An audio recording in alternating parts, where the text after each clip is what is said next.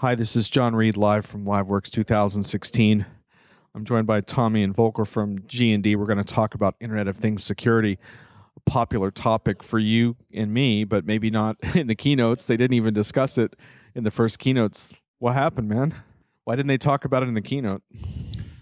I think they talked about it implicitly because they were indicating that by joining the ThingWorks community, you will be served in a secure way.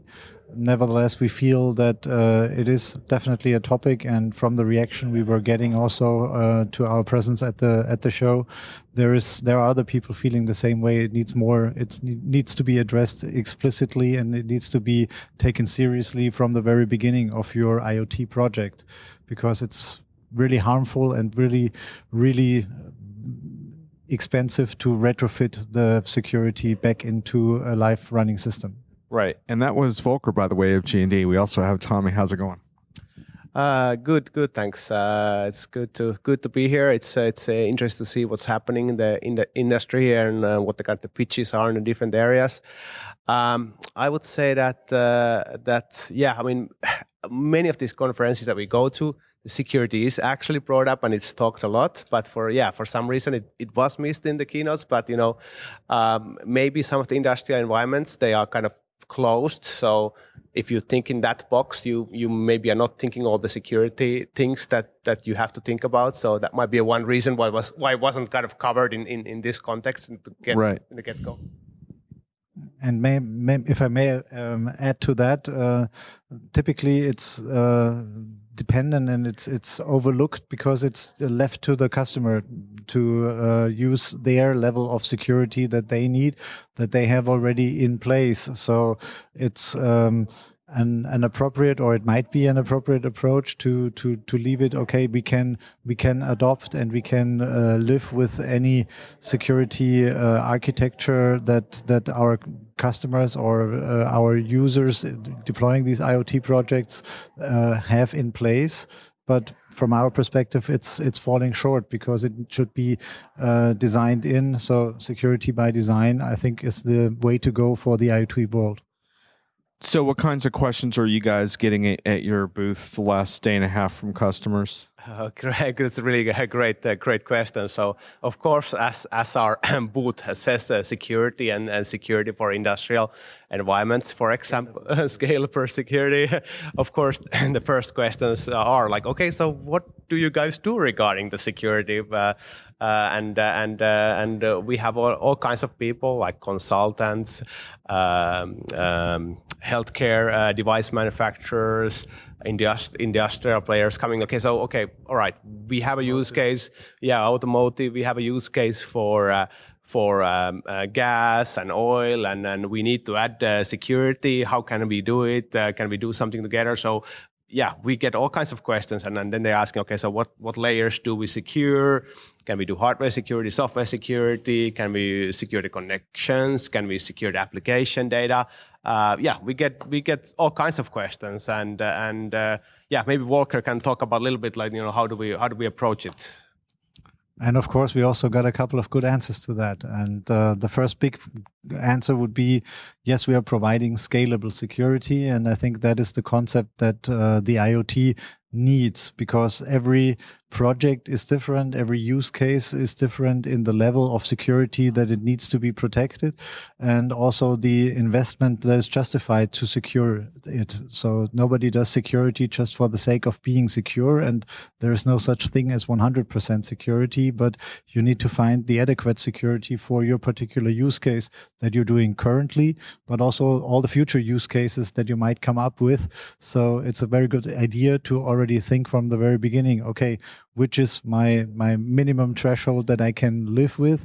And for that, we provide solutions that can start with software layer security, protecting applications on the mobile, protecting application in the machine domain, protecting communication, data in transit, etc.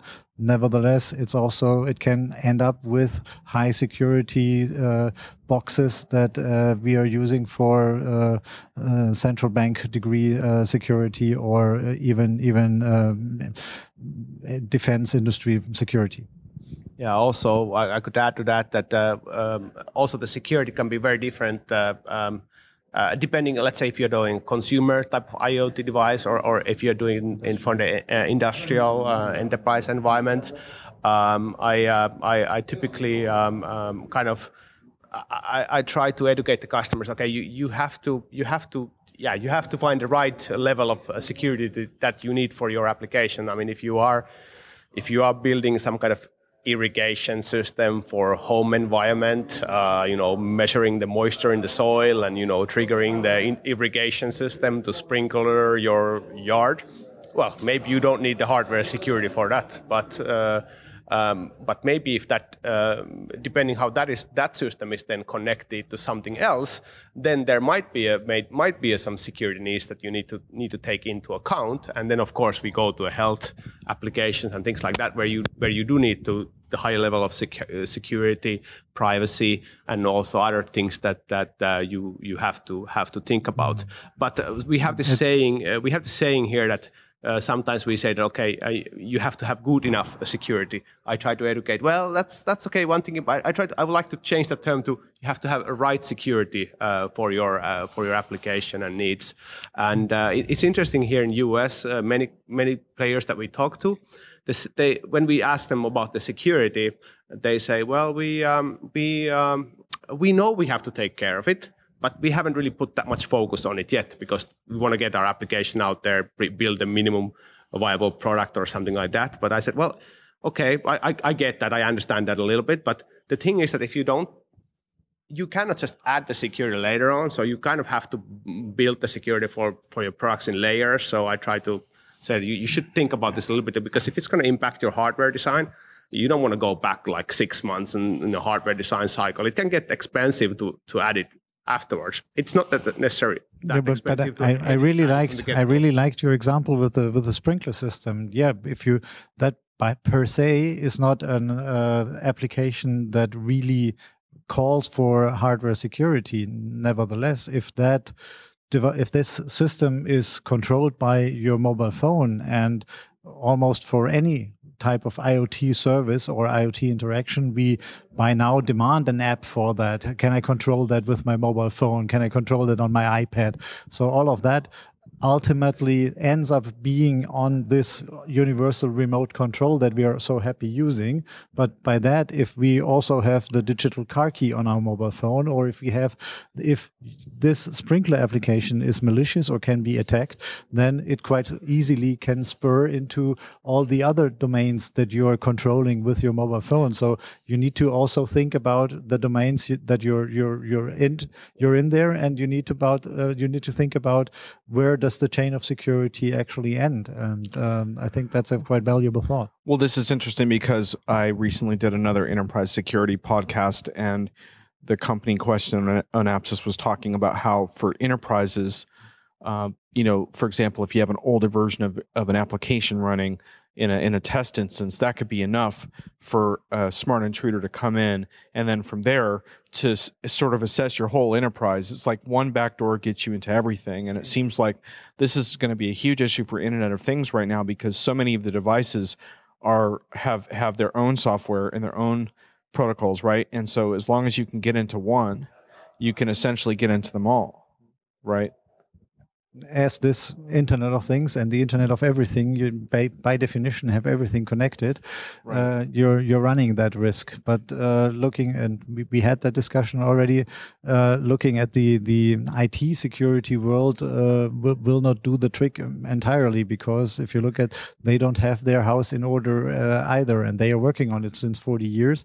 But exactly as you said, there are, with all these new devices coming into play and with the IoT revolution breaking grounds also in the enterprise, and basically it's just another facet of the Internet of Things, of the cybersecurity, because every maker and producer of a connected thing also has to worry about the design process, and by that we, I think, close the loop to what ThingWorx and what PDC is trying to do from the beginning, the design, the idea of a new product over the entire life cycle. And G&D, we are trying to add the security component to that. And just to be clear for any listeners who aren't familiar with the lingo, ThingWorx and other lingo we're using as part of the PTC platform for the Internet of Things that we're describing. I wanted to ask you guys, one of the, I think, high-profile news things we've read about that brings these issues to a head has to do with smart cars and cars being hacked, right? Because there's been a bunch of different stories and demonstrations to sort of scare the shit out of people with, as I'm driving along and my friend hacked my car and showed me that he could drive it off the road, or these are getting a lot of attention in the news right now. Do you have any thoughts on that? Yeah, sure, of course. Well, actually, this is, of course, a market that we are heavily involved, actually providing security solution, improving the security for connected vehicles. We have started already with many of the automotive makers providing just our security chips for securing the connectivity for the cars, just as a basic example. But that is really, again, and this is like a one piece of the car and securing the connectivity. Now we are talking, super complex environment, very complex. And if you know Bruce Schneider, who is kind of one of the kind of fathers of cryptology and kind of a evangelist of security things, he always said that complex systems are the most kind of vulnerable, because there's so many things in there and things can go wrong, right? So the complex system are the kind of most dangerous and vulnerable ones. So the connectivity is one piece where we have started, but now we are working on more advanced security solutions, firewalls, intrusion detections, kind of a certificate management, key management systems for connected cars. So we definitely want to, for the cars, we have to have really kind of a bulletproof type of security, because you definitely don't want to be in a car with your family that is not secure and somehow vulnerable to hacks. And I feel the same thing about all kinds of equipment that actually goes to your inside your home, like security systems and stuff like that. You don't want to have someone else logging into your security cameras and see what you're doing, or somehow intruding your privacy. So I think those are the couple of the kind of for the personal perspective, a couple of very critical security areas that, of course, we are working on securing. You're right, Tommy. Very true. Nevertheless, we must not forget that the attacks on the cars so far have been purely white hat and purely academic. So far, fortunately for the automotive industry, I would say, we do not have an installed base of connected cars that are justifying a viable business case for an attacker. As soon as we get, and by means of eCall regulations, eCall initiatives from the different automakers, remote management use cases that these automakers are pursuing in order to provide a better user experience, provide a better service level for their customers, we will see more and more connected cars being deployed. And by then, it's really time to think about this very, very seriously, about how to secure a connected device that did not have it in its DNA to be connected. And this starts, as Tommy said, by really decompiling this complex system and really looking into what and where we need to add security levels in the communication within the car network, but also from the car to the outside world via the means of the communication telematics box with the telematics control unit, but also with the vehicle to infrastructure type of things, where you are now communicating with, or we will in the future be communicating, thinking about autonomously driving cars with traffic lights, with side systems, with other infrastructure components, giving and allowing to really drive autonomously on a dedicated highway. So you provided some advice to customers in terms of, which I liked, in terms of incorporate security thinking into your design from the beginning. And this is big when you talk about this whole minimum viable product mentality, right? Because a lot of times when these folks build these early prototypes, they're just thinking about, hey, let's build this amazing user experience. And they don't think about what the implications are. So that's one big piece of advice is security as part of design. Are there other things particular to IoT security that you would advise customers to be aware of based on what you've seen so far?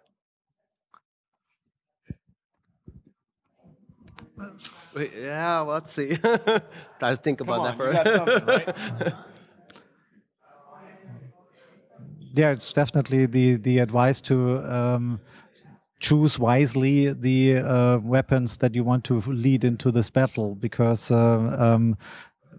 secure elements might appear from the very beginning or at first sight cumbersome and difficult to deal with. Nevertheless, it's no wonder that they so far have withstood the attacks from and telecommunication networks are also quite valuable attack targets.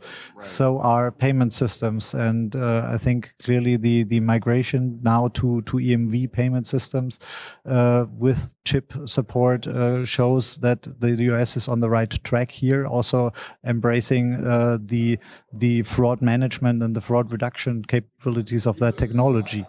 So yes, that's definitely hardware plus secure software saves a lot of headaches in the end. Yeah, and I think also, well, one thing, I haven't really given this advice, I guess, but I mean, I think a lot of the security solutions exist. There's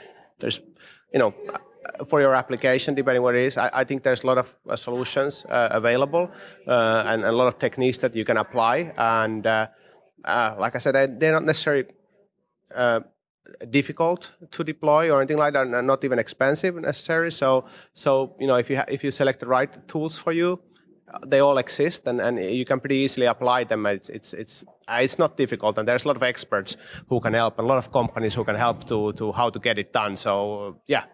The one thing that I think could be a challenge for what you're talking about is just the balance between user experience and high-grade security, because user experience has become like a vitally important piece of how everyone thinks about software now, right? And I can give you an example as one of these. Mark Zuckerberg was recently hacked.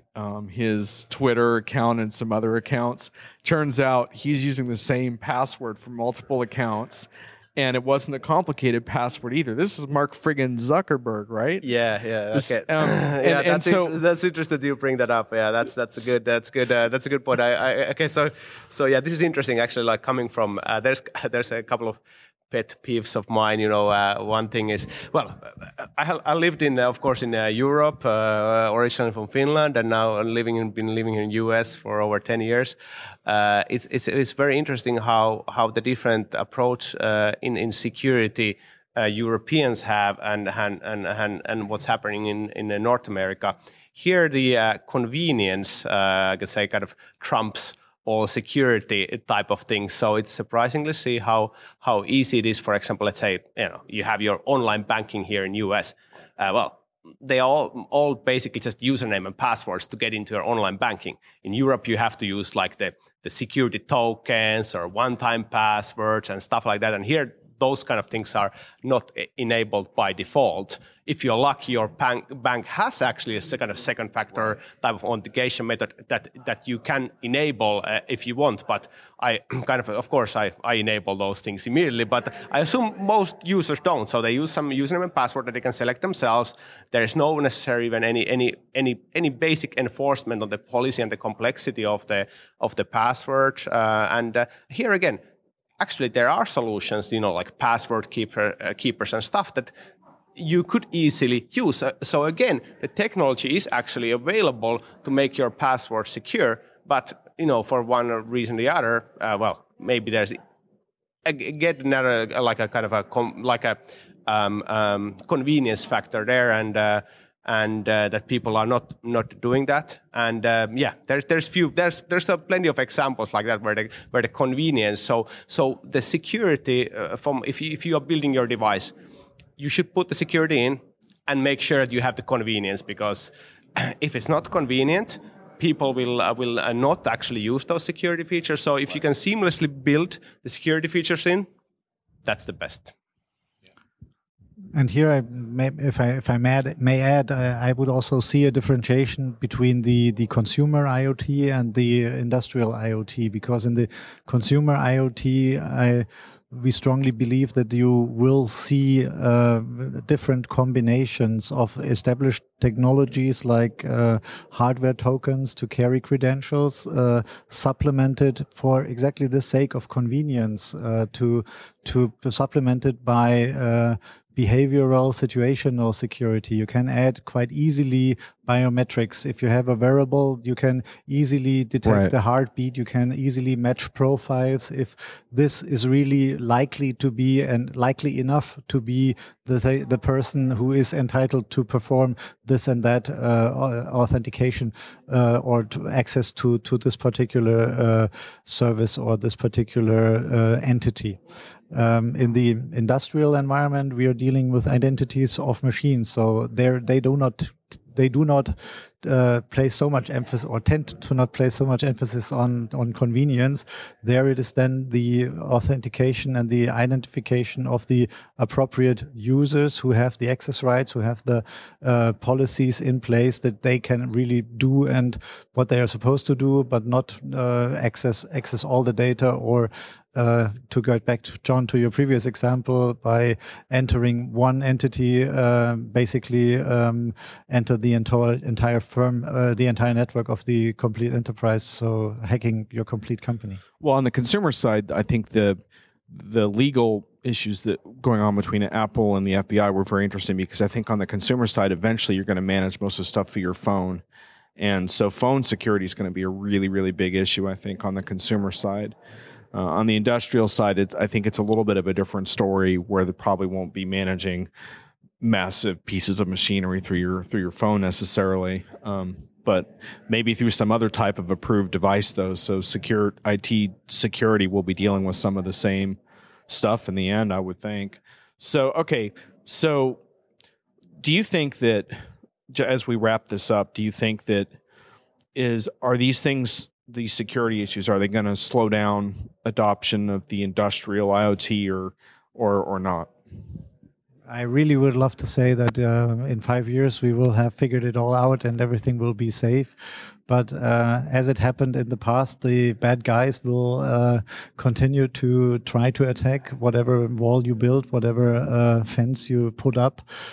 So the race is still on and will be still on in 5 years. But let me say that by embracing these new type of technology and typically the financial sector has been the first ones to utilize new technologies also for making it easier, making it more secure, making it better to use for their customers. But we see that also in the IoT area. Let that embrace, and let's start thinking about security in the beginning, supplementing the existing security concept, keep in what's good, but supplement it with the behavioral part, with the parts of resilience, with the part of intrusion detection. So have the alarm system plus the safe installed, and let that guard your precious information for the security credentials. Yeah, I don't think it's gonna slow down. I think, like I said, I think all the technology exists, so I don't think it's gonna really slow down much anything. I mean, I'm sure there are some use cases that people might be hesitant to deploy because of the security things, and it's gonna slow one product development a little bit to make the security right, but in the big picture, it's not going to make any difference. So I'm sure the rollouts will happen. Hey, well, in 6 months, Donald Trump could have access to the nuclear football. So who cares about the rest of our? Who cares about the rest of our security? Now you got me. Okay. Yeah, there's always that's the one thing about security. The things happen through the weakest link. The weakest link could be the human link, which is always the problem. Which is many times it is the weakest link is the human link. Yep, absolutely. It's true. Okay. Well, you guys have customers downstairs at your booth probably waiting and say, where the heck are these guys? So I'm going to send you back down, but I appreciate you sharing your insights. If people want to learn more about your solutions, can they find that on your website if I put the link up and stuff? Of course, yes. Okay. They can find our website, and thanks for time. I hope you found this interesting, and I did. We are definitely always available to talk if anyone is interested in security or how we can potentially help them. We are always available. Yeah, thanks thank you very guys. Appreciate it. Thanks a lot.